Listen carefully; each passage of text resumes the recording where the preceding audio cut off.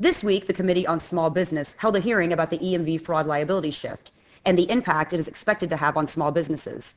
According to research conducted by the committee, fewer than 49% of small businesses in the U.S. are aware of the liability shift. Ironically, no small businesses were represented at the hearing, but this week's hearing appears to be the first in a series of hearings aimed at exploring the impact of the EMV migration on U.S. businesses and consumers to be held within the next several weeks. Douglas Cantor, a partner in the Washington office of law firm Steptoe & Johnson, where he is a member of the Government Affairs and Public Policy Practice and lead counsel for the National Association of Convenience Stores, says retail organizations are working overtime to educate merchants about the EMV migration. Here, Cantor explains the steps the C-store industry and other retail groups are taking to help merchants and discusses why smaller businesses, especially independent businesses, are likely to face the highest hurdles for EMV adoption. Hi, I'm Tracy Kitten with Information Security Media Group. So, Doug, the National Association of Convenience Stores, better known as NACS, includes many small business members. In fact, more than 70% of the C-store industry comprises companies that operate 10 or fewer stores, and 63% of them operate a single store. How is the EMV migration impacting the C-store industry? Well, it's putting a major financial and operational burden on them. The costs of migrating to EMV, according to NACS studies, is about $26,000 per store, or $3.9 billion just for this industry alone. The National Retail Federation says it's about $30 billion for merchants overall. To put that in context, $26,000 a store, that's often more than half the annual profits of that store. It's a huge, huge investment to switch to EMV, and if you don't do it, it's going to cost you money because the card networks, Visa and MasterCard, are going to push more and more fraud liability onto you. This industry already takes up the majority of fraud that happens at their stores and holds those costs, but it could be even higher than that. So that's a threat people really worry about, and it's a very difficult process to try to get converted over to EMV. So let's talk a little bit about the process, Doug. Why has it been so challenging for smaller businesses to make the conversion to EMV?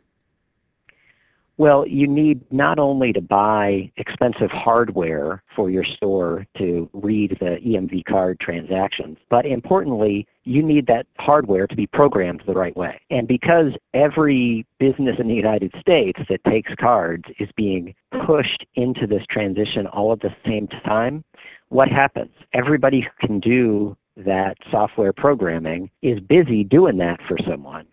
Small businesses are at the end of some very long lists trying to get the programming help they need, and then they're at the end of some very long lists trying to get the major card networks, and all four of them, Visa, MasterCard, American Express, Discover, all require that they come in and certify your system before you can get it up and running.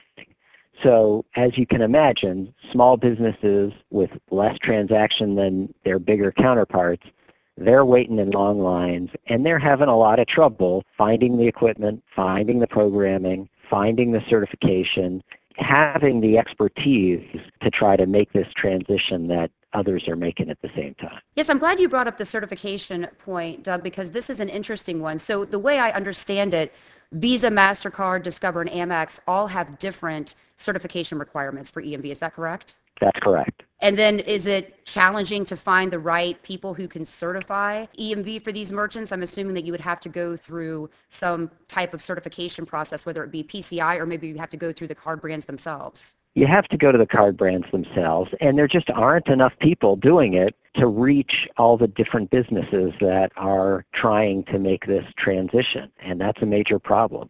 A number of merchants have told the networks over time that their timeline for converting the United States wasn't realistic. And what they did was try to convert the largest card market in the world, the U.S. card market, in the shortest period of time that they've done this transition anywhere in the world. It isn't too complicated to look at that and say, there could be problems here, and in fact, there have been those problems with the long wait times, with a lot of confusion, with a lot of frustration, and people abandoning the process partway through in order to try to just focus on doing business and figuring they can come back to it later because it's not working right now.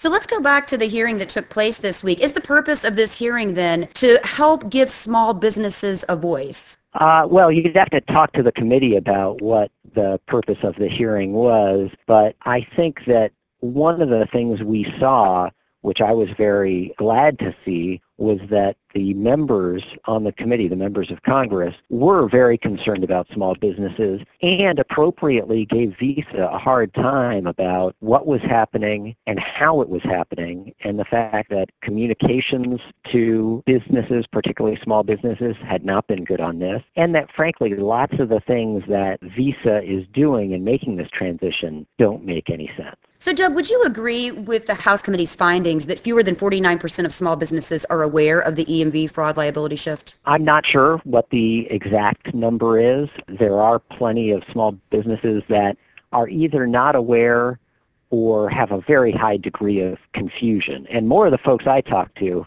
have the high degree of confusion than the complete lack of awareness about it. They don't know often exactly who's imposing the liability shift, what it means. Is it a regulator or is it a private entity, which in fact it's Visa and MasterCard?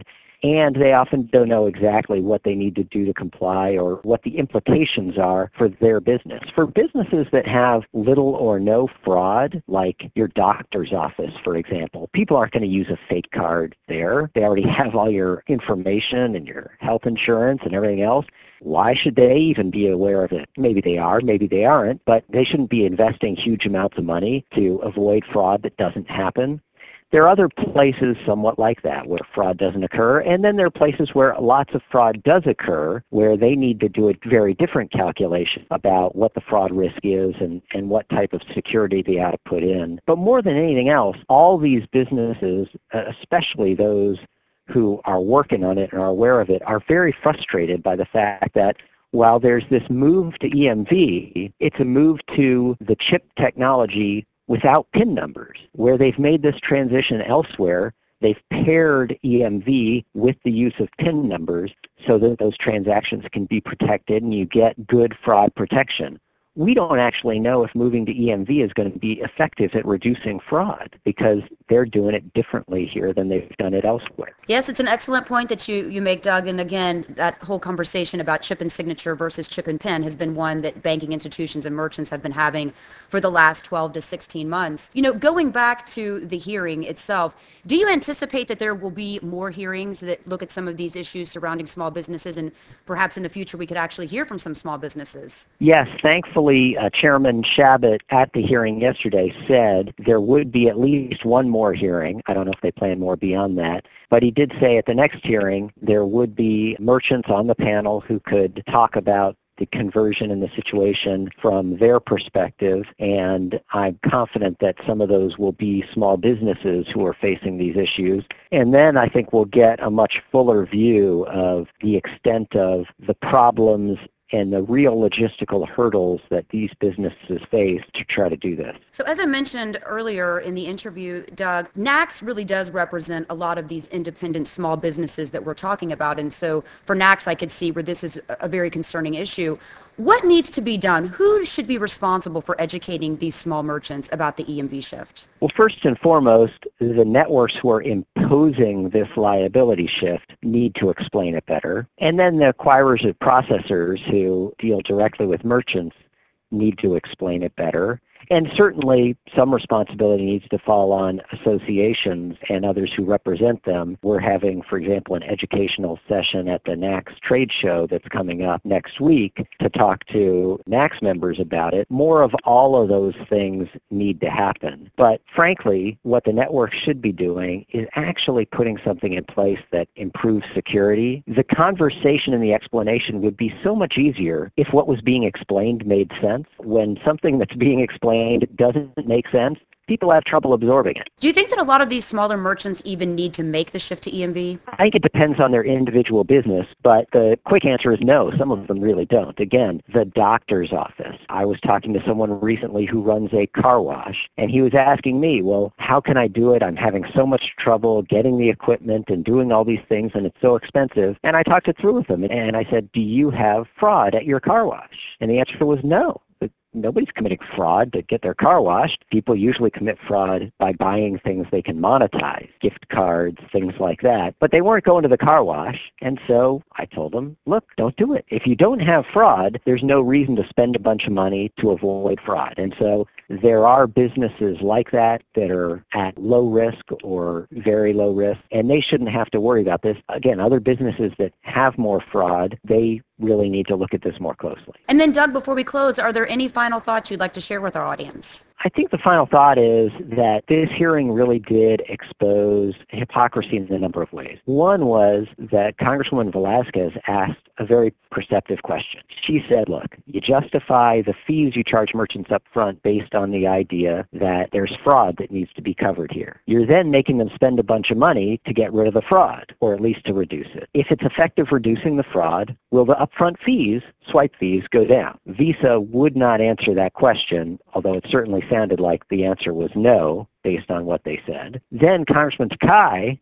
said, wait a minute, do you let a merchant require a PIN if they want to? What if they really are invested in avoiding fraud and they want to require a PIN? And the answer to that is no. Visa doesn't allow merchants to do that on debit transactions because they want as many of those transactions as possible. They don't want the debit networks that compete with them getting any of those transactions through the use of PIN. So what we're seeing more and more through this shift, and certainly it was exposed well by the members of the committee at the hearing, is that this shift isn't about security. This shift for Visa and MasterCard is about padding their profits and locking in more business for themselves. And that's too bad. Well, Doug, I'd like to thank you again for your time today. Very informative. Thank you for having me. I appreciate it. Again, we've just heard from Doug Cantor, lead counsel for the National Association of Convenience Stores. For Information Security Media Group, I'm Tracy Kitten.